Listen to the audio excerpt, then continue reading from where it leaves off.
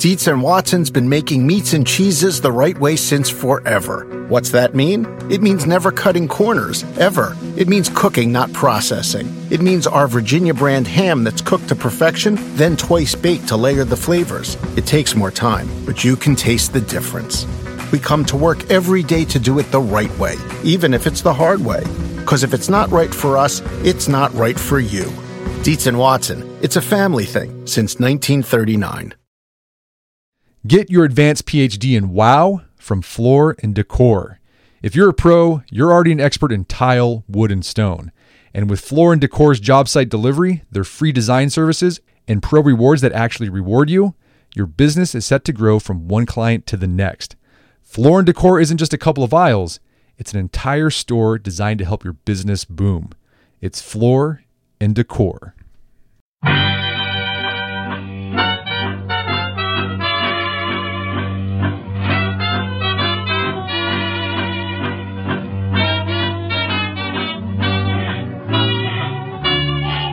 Brett McKay here, and welcome to another edition of the Art of Manliness podcast. It's said that we live in a secular age. But what does that mean? Is it simply that people are less religious, or is it something more? McGill University philosophy professor Charles Taylor wrote a 900-page tome called A Secular Age, in which he argues that secularity has more to do with a feeling of uncertainty about truth that pervades our culture, in which all ideas are contested and contestable. My guest today on the show wrote a reader's guide to Taylor's epic work. His name is James K.A. Smith. He goes by Jamie. He's a professor of philosophy at Calvin College, and his book is called How, Not to Be Secular. And today on the show, Jamie and I discuss what it means to live in a secular age, how we got here, and why it creates so much existential anxiety. Whether you're a believer, agnostic, or atheist, you're going to find some fascinating insights about today's culture. Jamie and I also discuss his latest book, You Are What You Love, in which he argues that our lives are filled with liturgies, whether we know it or not, and how not being mindful of these liturgies can result in living a life you're not wholly satisfied with. Put on your philosophical and sociological hard hats. We're digging deep into the mind of human existence in this thought-provoking but accessible episode on secularity and spirituality. After the show, make sure to check out the show notes at aom.is/secular, where you can find links to resources where you can delve deeper into this topic.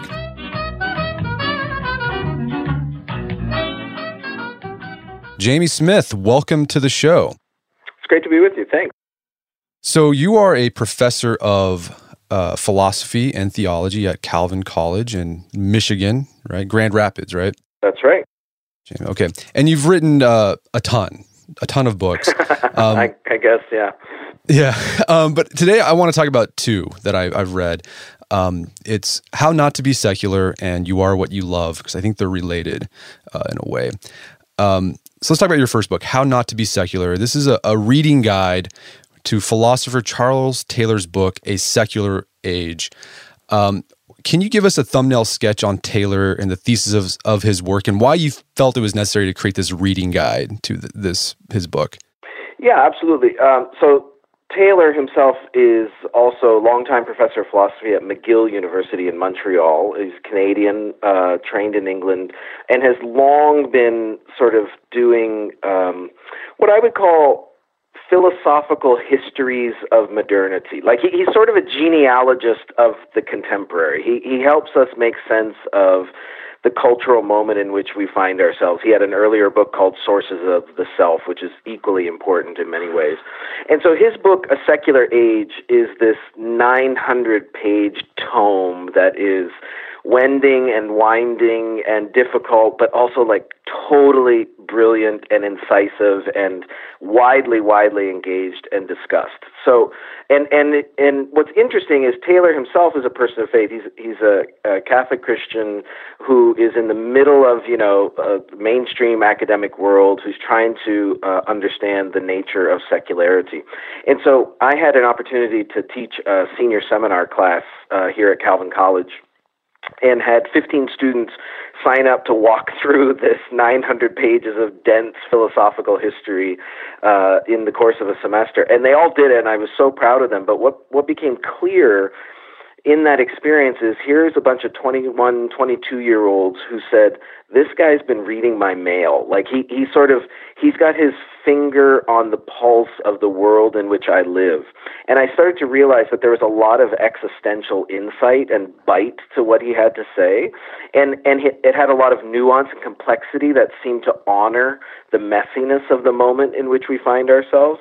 And so that's what convinced me that I really felt like Taylor's argument and analysis would help a lot of people who would never sign up to read a 900-page philosophy book. So I really just kind of came along as a servant of the master and said, I want to try to translate this for wider audiences because I think it matters. And I've been really encouraged by the response. And I should say, too, I mean, one of the kind of highlights of my academic career was then getting to meet Taylor about a year later, and he very graciously welcomed me into his home, and he said, you performed alchemy with your work. You wrote the book that I was trying to write. So that was sort of like, okay, I can die now.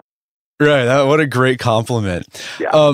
So let's get into the nitty gritty of this. You know, we religious folks, non-religious people, we talk about we're living in a secular age, but sometimes I feel like we don't even know what that means. Like it's like when we say I'm living authentically. Like, what does that even mean? Mm-hmm. So what does Taylor mean by a secular age? Yeah, and in many ways, he is pushing back on kind of the dominant paradigm for understanding a secular age. So let's say the dominant story narrative paradigm for thinking about secularity is something like the secularization thesis, which was in a way is kind of 100 years old. It's birthed out of the very heart of modernity and the Enlightenment, and it's this prognostication that confidently believes the march of reason and science is going to make us wiser and wiser and enlighten us to the point that we can sort of grow out of religious belief and usher in the sort of atheistic, naturalistic kingdom of light. You know, like that's really what. So therefore, a secular age is kind of like the realization of enlightenment. And in that story, the secular is identified and equated with unbelief, even atheism, naturalism, and so on. So, and this is kind of the story that new atheists like Richard Dawkins or Daniel Dennett or Sam Harris would tell. Taylor comes in and says, first of all, I don't think that's very good history. And secondly, he would say, I don't think that really describes the world in which people find themselves in 2010 or 2016. That the world that we find ourselves in, the culture in which we move, feels way more complicated than that. So for Taylor, secularity and secularization is not synonymous with progressive unbelief, and certainly not with progressive and growing atheism. Instead, what he would say is a secular age is an age in which everyone's beliefs are contested and contestable.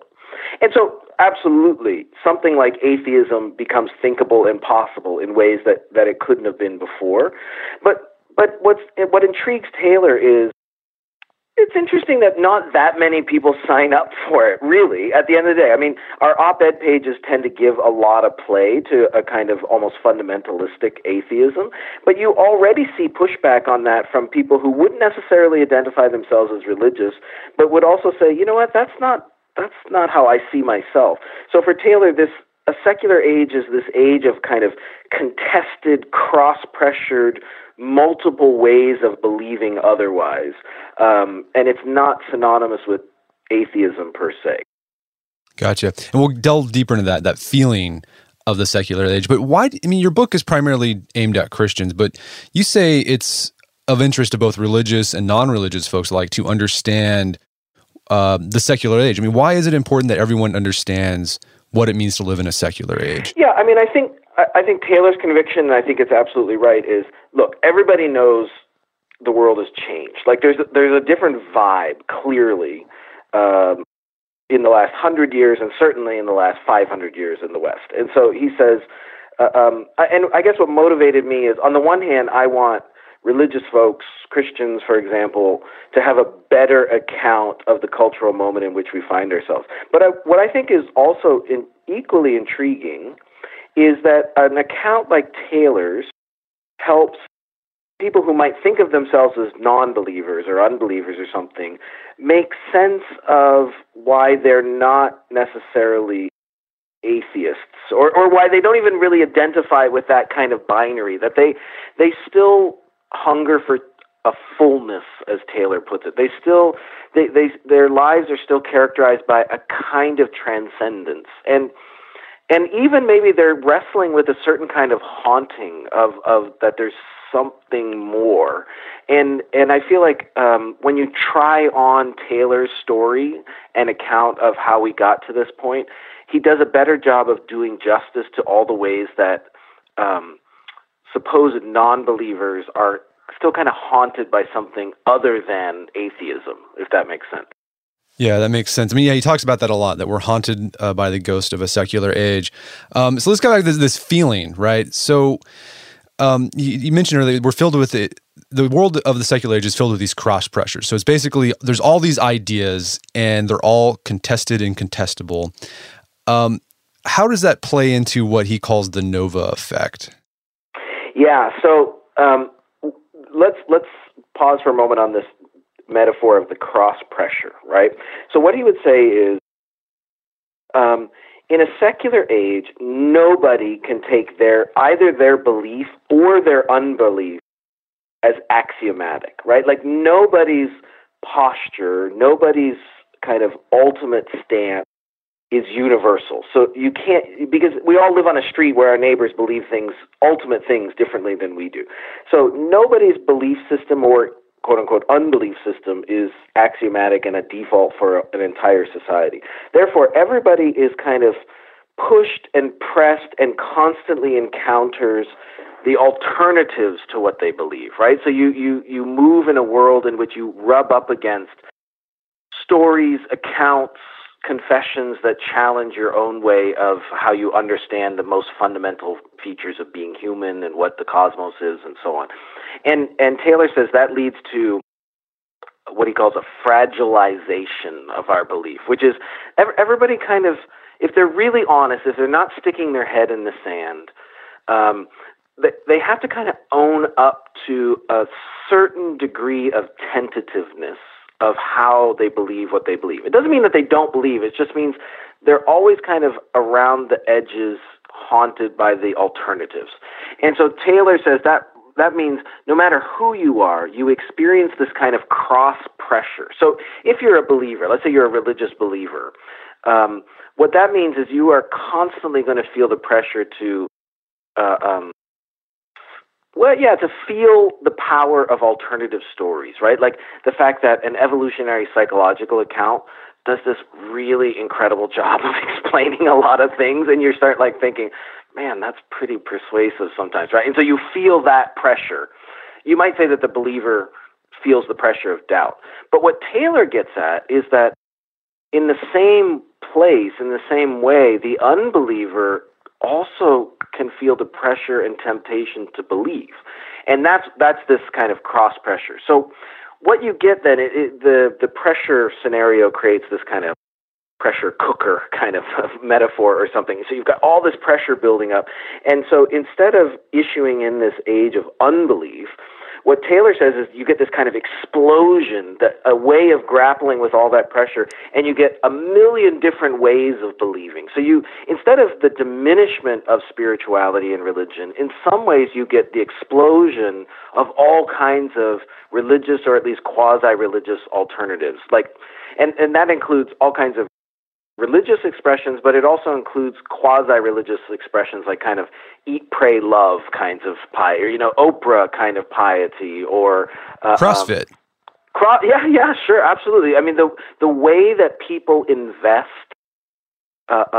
things in their lives with a kind of ultimacy about them is actually their way of kind of getting a handle on this haunting. Right. I mean, but here's the interesting thing. So we have all these different crosspairs. There's a lot. It seems like there'd be a lot of tension there. But Taylor argues, and I think what your students were getting at when they said, Taylor he's been reading my mail, is that this age can feel very flat and like it's full of malaise. So why is it that we have these this tension that exists, these crosspairs, but you can just feel so empty and just meaningless?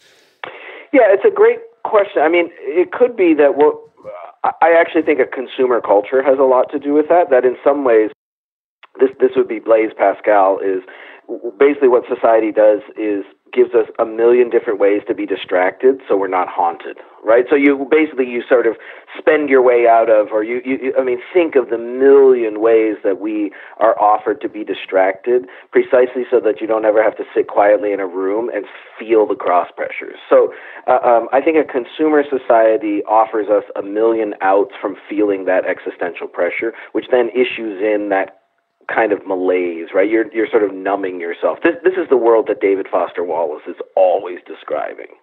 But there's maybe the malaise can also come from the fact that we've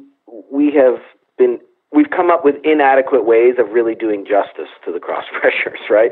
I mean, at the end of the day, Taylor feels like we need to probably be more honest that it's not just that we're haunted by a ghost, it's that there's someone there knocking, right? That there's something on the door, and we might be trying to sort of repress that, which breeds some of that malaise. I don't know if that's an adequate account, but that would be part of it, I think. Part of it. And you mentioned David Foster Wallace, sort of a writer of the gospel of the secular age, who's kind of been able to grasp and sort of articulate what it feels like. I mean, are there any other movies or writers who do a really good job at describing what it feels like to live in a secular age? Yeah, that's a great question. I mean, it's interesting with students. This is going to feel dated already. I'm getting old, but it's interesting. If you watch a movie like American Beauty, right? I think it's this really interesting account which begins totally with the flatness and malaise of just typical suburban middle class life, and then it looks like Lester Burnham pierces through that with kind of sex, drugs, and rock and roll sort of solutions. But that actually turns out to be totally inadequate. And so you get the Ricky Fitz character who manages to have a perspective on the world in which he sees beauty that is transcendent, and he sees it in a bag of dancing trash, right? And he says actually in that one sort of confessional climax moment, he says, that's when I knew that there was this force behind things. And so it's interesting, you get this real testimony to a kind of transcendence smack dab in the middle of this flattened experience of suburban life. That's one kind of example that comes to mind. I do think Wallace is kind of my favorite example. Can you think of others that come to mind for you when you think of that? I can't, actually. I mean, in some ways, a lot of people make a lot out of the sort of recent kind of space film, interstellar kinds of films which are grappling with a kind of place we have in the cosmos and trying to do justice to this sense that there's something more, something other. I could probably... Yeah, it's a great question. I would want to muse on it some more to think of some alternative examples.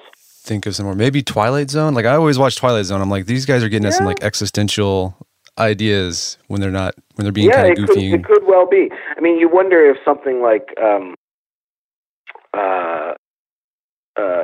X-Files. The interesting thing about something like X-Files is you've got the voice of Enlightenment modernity in there, always trying to explain away the other, and we probably always feel like we have to do that kind of dynamic in a way. Right. Let's going on this idea of the feeling of our secular age. Taylor, and going back to Taylor's idea of he's trying to create a philosophical history of the secular age. He talks about in the pre-modern world. So this was before like the Renaissance, more or less. I mean, think before the Protestant Reformation, before the Renaissance, before the late Middle Ages. Gotcha. He says that the self was a porous self, and that now the modern self is a buffered self. So what does he mean by that? And how does the buffered self make it harder to believe in transcendence or God or something larger? Yeah, so the metaphor here, of course, is the porous self has all of these openings, right? So the human being is this kind of, it's an entity, it's a being. There's a sense of selfhood, but there's a sense in which it's open to things that are outside and other forces that can make these incursions. Now, and in both pagan worlds and Christian worlds, that meant you lived in this kind of enchanted universe where there were spirits and forces and God and gods, and they could have these sorts of incursions into your life. Now, on the one hand, that meant threat, right? So possession, invasion, that kind of dynamic. But on the other hand, it also was grace, right? The infusion of grace, the indwelling of the Spirit. So the porous self was open, was vulnerable, which meant that the self could be both saved and helped, but also possessed and, incurred tormented. Upon. Right. Yes, exactly, tormented. Now, so there's a very long, 300-page history he tells here, but what he thinks, one of the key moves that happens in early modernity, and you could, if you're looking for just a poster child of this, it would be Rene Descartes, that kind of I think, therefore I am sort of dynamic, where now what happens is you get this emergence of a new idea of the self as kind of contained, and that's where he calls it buffered. So that now the self is this kind of atomistic monad that's self-contained, self-sufficient in many ways, and is not vulnerable, right? Is encased, and because of that, then it's protected. It's no longer open to those torments and incursions and possessions and so on. And which then makes it possible for that self to stop believing in God and the gods and spirits and demons, because there's no threat anymore. So what Taylor is saying is you get a huge paradigm shift in Western cultures that makes it possible for something like atheism to become a live option, because you've really reconfigured what you think's at stake for the self. Because prior to that, in that porous self, if you started to disbelieve, or if you believed otherwise, you were open and vulnerable, and you were kind of exposing yourself to danger. Whereas in the sort of modern Leibnizian monad, you're protected from that. And so you can kind of do whatever you want. Right. So that's sort of the birth of individualism. Yeah, very much. And it's a very atomistic individualism, which then Taylor says you needed to kind of reconfigure your understanding of the self for something like atheism, or what he calls exclusive humanism, to be a live option of belief. Otherwise, that would have been kind of unthinkable, because it would have been like a suicide mission. Right. And he even makes the case that the buffered self not only makes it harder to believe in God or gods, it even makes it hard to find meaning in personal secular projects as well. Yeah, and that's why he says it was never going to be sufficient for quote-unquote modern man, the enlightened human, to just throw off religion, transcendence, eternity. Because prior to that, every single sort of worldview and belief system, even pagan belief systems, nonetheless invested significance in something like eternity and transcendence. So if you just sort of cut yourself off from eternity and transcendence, you've basically cut yourself off from meaning.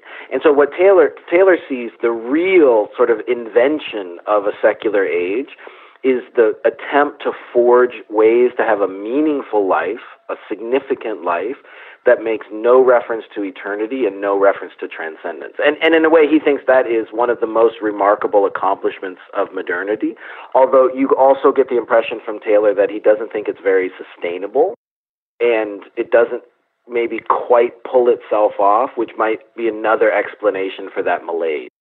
Wedding season is coming up, and if you are preparing for the big day, I know wedding planning can be really intimidating, but finding the perfect suit shouldn't be.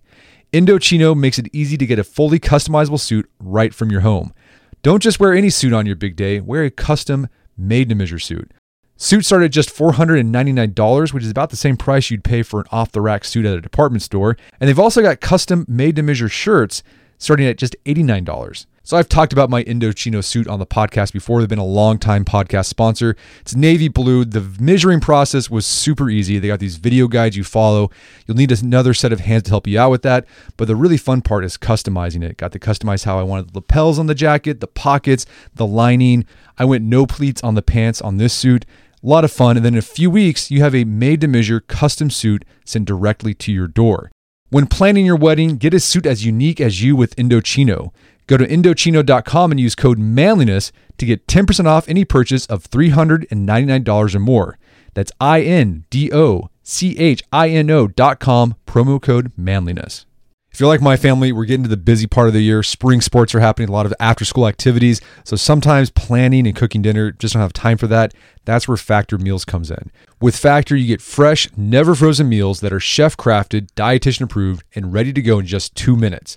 With Factor, you get restaurant quality meals that are ready to heat and eat whenever you are. No prepping, no cooking, no cleanup needed. It's also less expensive than takeout, and every meal is dietitian approved to be nutritious and delicious.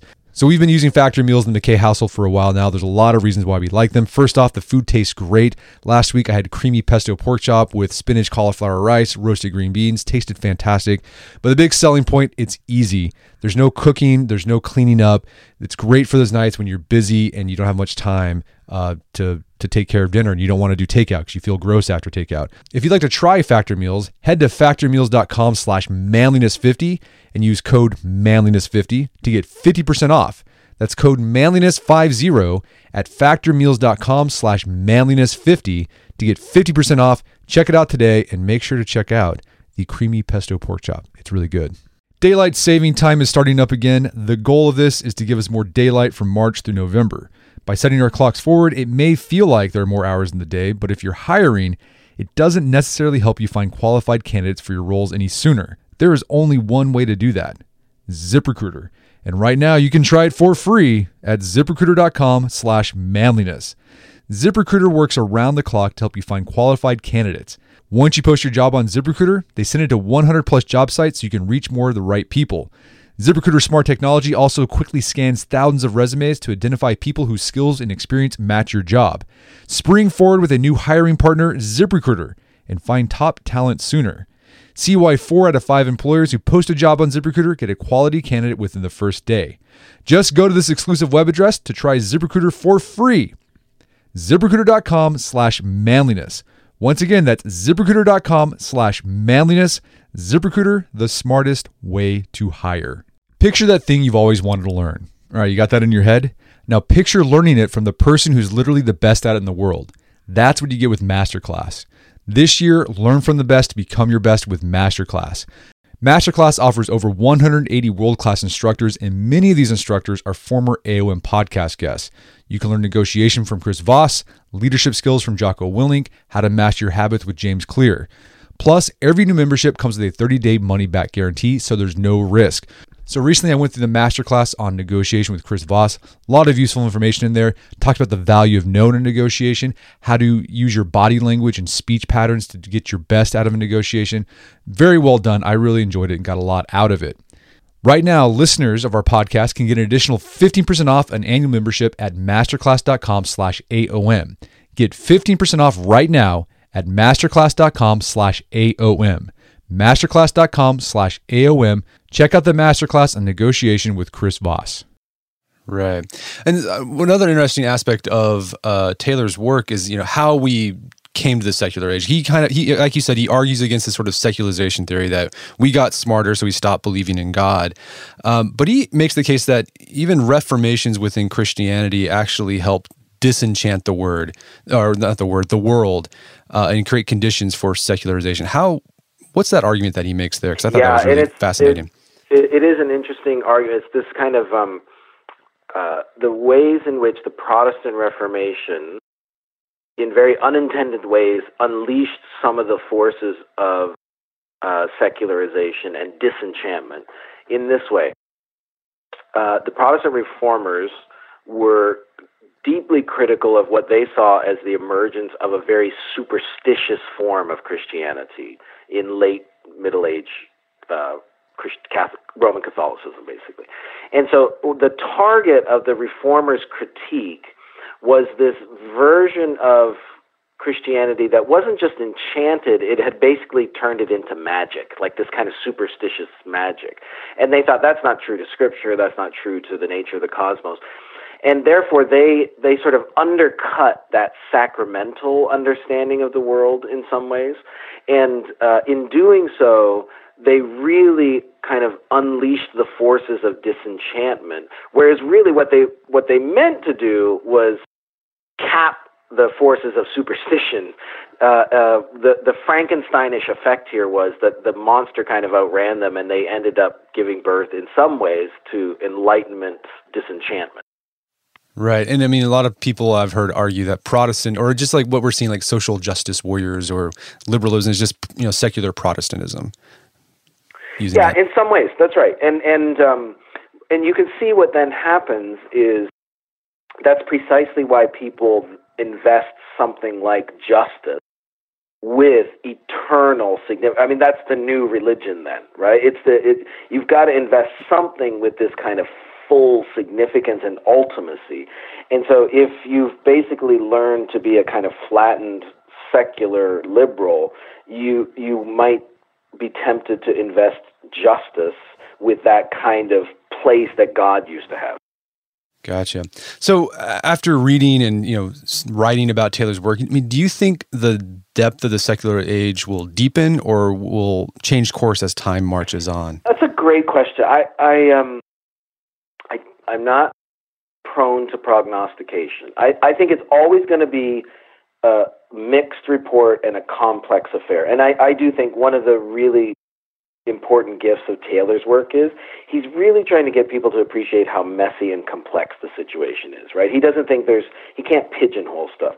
My sense is, I think there will be some forces of secularization and really the kind of refusal of religious belief that are going to deepen and intensify. However, I think those could become louder precisely because they're a bit of a last gasp. And I'm going a little bit beyond Taylor here. I'm not at all convinced that the kind of exclusive humanist take on how to be human is really sustainable, because I don't think it does justice to a kind of fullness of the cosmos that keeps pushing back on us. And I think we can already see some cracks in the secular in that respect. I think you can already see the certain failure of these accounts to do justice to who we are and what we're called to be. And so I actually see in the next generation or two a new openness to the recovery of enchantment. And there's no going back. There's no romantic repristination of where we were. But I do think that people might more and more sense the inadequacy of kind of flattened, imminent accounts of where we are. And so I'm interested to watch it. And that's partly why I wanted religious communities to have an appreciation for Taylor's account, because I do think that there are openings and opportunities there.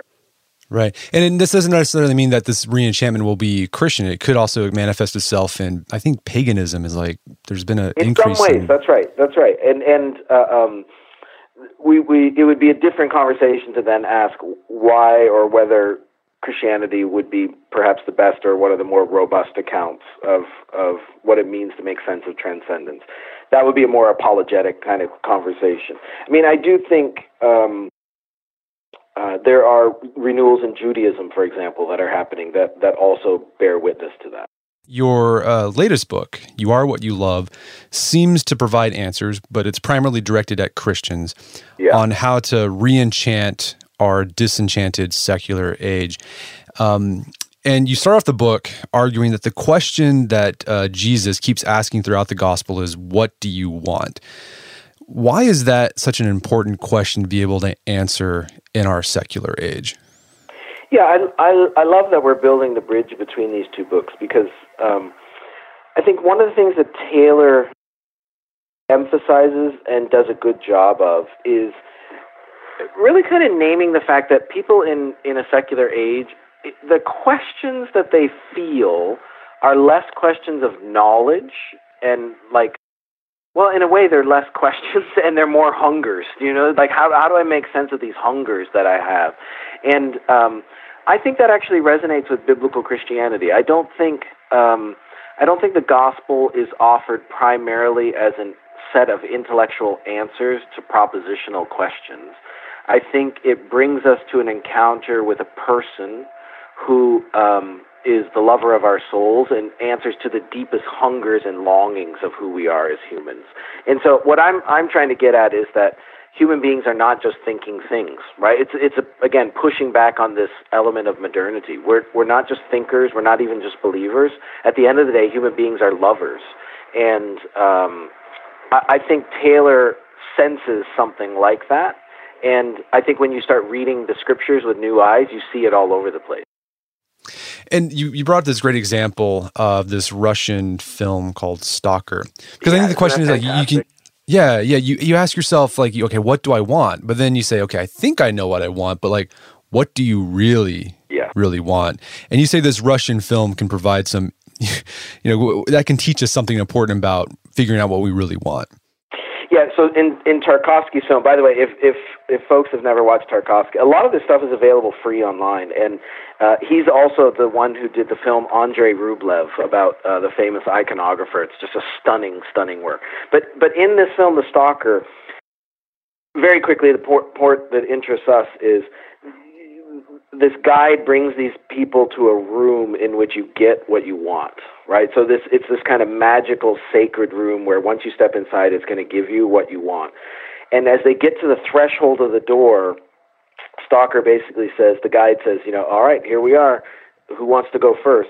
And both of them get cold feet because they start to realize, what if I don't really want what I think I want, right? But there can be this gap between what I know and believe and think and what my heart has learned to really hunger for.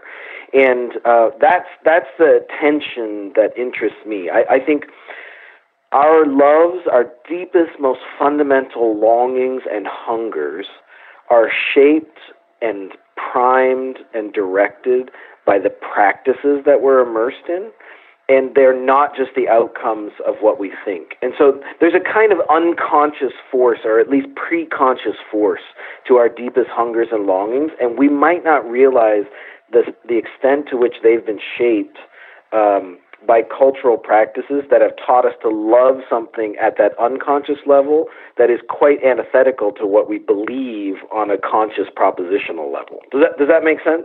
Yeah, that makes perfect sense. And so this brings us to your idea of liturgies, that we're surrounded by these liturgies. And like liturgies don't necessarily have to be religious. So first, for our listeners who might not be familiar with liturgy, because that's not really popular in a lot of Christian churches nowadays. What do you mean by that? What is a liturgy? Yeah, so I'm actually trying to sort of recover and repurpose what is an old kind of churchy word, but I'm using it in a much broader sense. So for me, liturgy is just a shorthand term to talk about love-shaping practices, right? So think of rhythms, routines, rituals that aren't just something that you do, they do something to you. And ultimately, what they do to you is they're covertly and subtly and implicitly kind of training you to love certain goods, a certain vision of the good life. They're aiming your heart in a certain direction. And if you think of liturgy in that broad sense, and I'm using the word liturgy just so that we can feel the kind of religious force of cultural practices, cultural rituals, then you'll start to realize that, man, there are kind of liturgies everywhere, right? This is certainly not confined to the walls of churches, because there are all kinds of cultural rituals that we give ourselves over to that are implicitly training us to love certain things as if they were ultimate. Right, and you give the example of a secular liturgy would be like going shopping. Is a great example. The mall is the cathedral of consumerism, right? So, and it's the point here is the way you learn to love something as ultimate is not because it teaches your intellect some idea. It's because the rituals and liturgies of these institutions and practices actually capture your imagination, co-opt your heart's longings, and sort of train you to love something as ultimate in ways that are, it's like the way to your heart is through your body. And so the mall is this kind of liturgical experience, which is, it's not like you walk into the mall and they say, well, here's the 16 things the mall believes, right? Or, this is what the mall wants you to think. The mall doesn't want you to think. That's the last thing it wants to do. Instead, it's drawing you into an experience, a liturgy, a ritual that is kind of picturing for you what the good life is. And the mall's outreach, its evangelism, is marketing, which totally understands that we're not thinking things. It knows that we're lovers. It knows that we have these hungers. And so what marketing holds up to us is not information, but the invitation into a story where some good or product or service is going to finally give you the happiness that you've been longing for. Right, and you even talk about there's been research done where when people buy an Apple product, like the same part of our brain that lights up when someone's worshiping lights up when you're buying or thinking about that Apple product. And we all know the cult of Apple, right? I mean, I've got three Apple devices sitting on my desk here right now, and there's a fantastic PBS Frontline documentary called The Persuaders, which is this, and it's PBS, so this is not a religious organization at all, but they do this study of how marketing works, and completely voluntarily, all these big marketing executives start talking about literally evangelism. When they wanted to understand how brands worked, they studied cults. And so the kind of religious force of brand loyalty, of how they communicate to the heart. I mean, it's if listeners are interested, Google it. You'll find it free online. It's a fascinating study. So, as you've been talking, Jamie, about shaping what we want is through the body. It's done through behavior. It sounds like you're making an Aristotelian virtue ethic argument about training character, or training the soul. Is that what you're doing?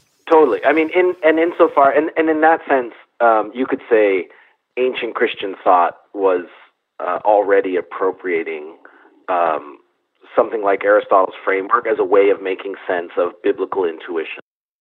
So, the conviction here is really a different model of the human person, right? So the center of the human person here is not located in the head so much. It's not located in the intellect, though that's not unimportant. It's just that the center and seat of the human person is located in something more like the affections, in what the Bible calls the heart, which is this visceral seat of our longings and hungers. But those are trained, and in there you sort of acquire these habits. And for Aristotle, virtues, of course, are those good habits, which are the internal dispositions that you acquire that make you sort of inclined in a certain direction. And I just think it's a very rich way of trying to make sense of human action. I also think we live in an interesting time insofar as a lot of cognitive science and neuroscience right now is confirming very ancient intuitions about human action works, and that so much of what I do in a given day is governed by these kinds of habits that I've acquired, not because I'm thinking through all the options and then making some conscious choice to do X. And I think there's a lot of spiritual significance to thinking through that and appreciating that. So that's really interesting. And you make the case finally in this book that, for Christianity to thrive in a postmodern age, it needs to embrace ancient forms of liturgy and worship, which I think is interesting because the trend you've been seeing in the church for the past 20 or so years is making church more more postmodern, making it less church-like. Yeah. Why do you think that approach misses the mark? Well, I think I understand the impetus behind it. There's a kind of missional desire behind it, which is we don't want people freaked out. We want people to sort of feel welcome. So let's make, people don't like going to old stodgy churches, but they like going to the mall. So why don't we make the church more like the mall? I understand the logic. Here's the problem. What I'm saying is the mall's liturgy the very form of the practice of the mall is itself already a loaded game that is aimed and oriented and indexed to a very different vision of the good life, which is the consumer gospel, which tells you stuff will make you happy. And it commodifies everything in the world. And so when you sort of appropriate that form and think, well, we're going to appropriate that form, we're just going to kind of put Jesus content in it. You think you're Jesusifying the mall, but what you're actually doing is commodifying Jesus. Because people who've been in that mall liturgy, who are in that practice, know, oh, everything that's in the mall is there to make me happy. Oh, there's Jesus on the shelf now. He must be there to make me happy. You've completely reconfigured the encounter.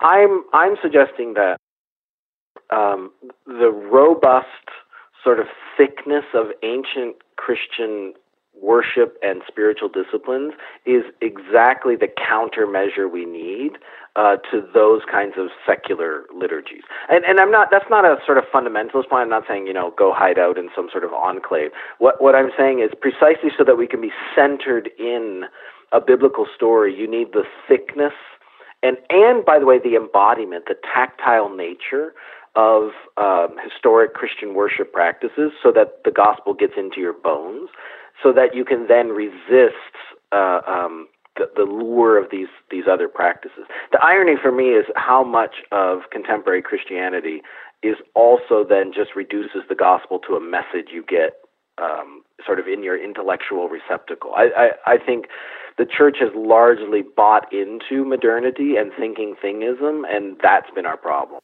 Right, they've bought into the buffered self, right? That you're sort of this atomized individual. Yeah, and they've bought into basically thinking human beings are brains on a stick with emotional bellies. So what we do is a typical church service is let's fill their emotional belly for 30 minutes of emotivist song so that they're satisfied to at least sit down for the 45-minute lecture where we're going to tell them what to think or, fuel their intellect. And I'm just saying that's a really stunted, reductionistic picture of the human person, and that embedded in the ancient practices of the church is a much more holistic account that I think does more justice to who we are. So what does a postmodern ancient Christianity look like at a congregation or an individual level? I don't want to deny that there's going to be a certain strangeness or weirdness about it compared to the sorts of rituals that we're used to in modernity, right? But I actually think that's its strength, because it sends signals about the strangeness of transcendence in a flattened, imminent secular age. So, I don't want to pick a particular horse here, but I guess I would say it would look like, it's not going back to your grandma's church. Do you know what I mean? I'm not talking about that. I'm talking about inheriting, say, the core of what an Anglican sort of vision of the church would look like, but doing it in a contextualized way where you're engaged in an urban environment and you know who your neighbors are. So it's sort of like a Catholic church in the middle of Austin. It's both ancient strangeness with contemporary relevance. I actually think it's our strangeness that makes us more relevant. That's interesting. I think it's interesting too, because like right now we're working on a series on the site about Christianity's man problem. Across denominations, there's more women and men sitting in the pews, but like the few exceptions are like Eastern Orthodox Catholicism. And I wonder if it's that strangeness, that embodiment, that vigorousness that the worship service requires is maybe appealing to men on a level that we're not getting today. That's a great hypothesis. It's not something I've thought about. I think anecdotally, I've seen the impression of what you're talking about. Sometimes I think, there's a certain layers of gendered questions that we would have to sort out to really have that conversation. I think some of the churches that attract men are also ones that can be very intellectualist, right? And actually buy into thinking thingism. And in that case, I'd be worried about how we've just configured malehood or manhood or something there. But yeah, no, it's an interesting thesis. certainly there is a long history of men feeling called to a monastic life, right? That was not, and that was seen to have a kind of vigor and rigor about it. And the question was almost, are you man enough to do this life? Not, this is a retreat from the world. Yeah. And so, I mean, on an individual level, what would the sort of, incorporating ancient worship or liturgy, what would that look like in a person's life? Well, I mean, you mentioned disciplines, like spiritual disciplines. Yeah. I mean, I do think, I think it means to have it means having a congregational center to your spiritual life. And so it means sort of locating yourself in a communal expression of this faith where you keep getting centered around the word and table, that kind of ancient sort of Catholic expression. But then on an individual level, I think it's the difference between thinking of discipleship mostly as intellectual content uptake and imagining it as a way of life where you are practicing these disciplines that rehabituate you. So in that sense, the work of, say, Dallas Willard and Richard Foster, Celebration of Discipline, classic disciplines of fasting, morning and evening prayers, the liturgical calendar. I think these are all ways that are actually rehabituating us, not just informing us. Reforming us, not just informing us. Right, you got to shape the character, shape the soul. Yeah, which takes practice and takes repetition and takes time. Yeah, that's the other, I think, problem that people have with modernity, this mindset that things can happen just right away. But yeah, because if you are what you think, you just go to the lecture, you finally get the piece of information you need, and okay, I'm good to go. Except we all know that doesn't work.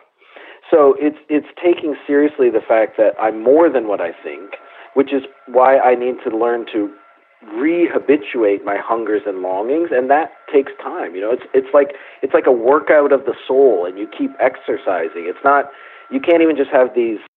You can't go work out for 3 months. If you're 45, you can't go work out for 3 months and say, all right, I'm good to go, right? Because in 6 weeks you're right back to the flabby self that you were. Right. Well, Jamie, this has been a great conversation. I mean, I would love to talk to you for longer because there's so much we could talk about. But where can people find out more about your two books we talked about and the rest of your work? Oh, yeah. Probably the easiest place is if you just went to jameskasmith.com. And my publisher has got pretty much all the info that you would need on there, speaking engagements when I'm out and around the country and stuff about the books and articles and things like that, and some videos that might help people get a grasp of the book, too. Awesome. Well, Jamie Smith, thanks so much for your time. It's been a pleasure. Thanks, Brett. My guest today was Jamie Smith. He is a professor of philosophy at Calvin College and the author of several books. But today we discussed How Not to Be Secular and You Are What You Love. You can find those books on Amazon.com. Check them out. They're really fascinating. You can find out more information about Jamie's work, because he's written a ton more, by going to jameskasmith.com. Make sure to check out the show notes at aom.is/secular, where you can find links to resources where you can delve deeper into this topic.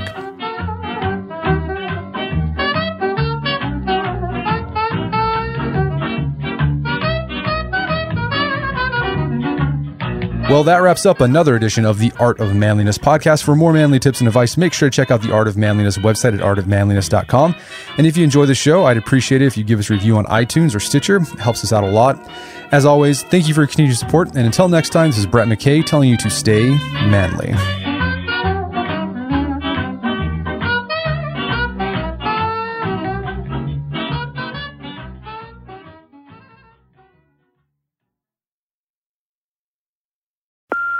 Hey Mom, first things first, thank you. It's my 1-year anniversary of my decision to say, yes, I need help, and yes, I choose me. And that's the miracle. I'm lucky that the strongest person I know is my own mother. Love you, Mom. Maxwell. Be that strong person who makes the difference. If your loved one is struggling with drugs and alcohol, reach out to Karen for a different kind of addiction treatment. Visit caron.org/lost. Walmart Plus members save on meeting up with friends. Save on having them over for dinner with free delivery with no hidden fees or markups. That's groceries, plus napkins, plus that vegetable chopper to make things a bit easier. Plus, members save on gas to go meet them in their neck of the woods. Plus, when you're ready for the ultimate sign of friendship, start a show together with your included Paramount Plus subscription. Walmart Plus members save on this plus so much more. Start a 30-day free trial at walmartplus.com. Paramount Plus Essential Plan only. Separate registration required. See Walmart Plus terms and conditions.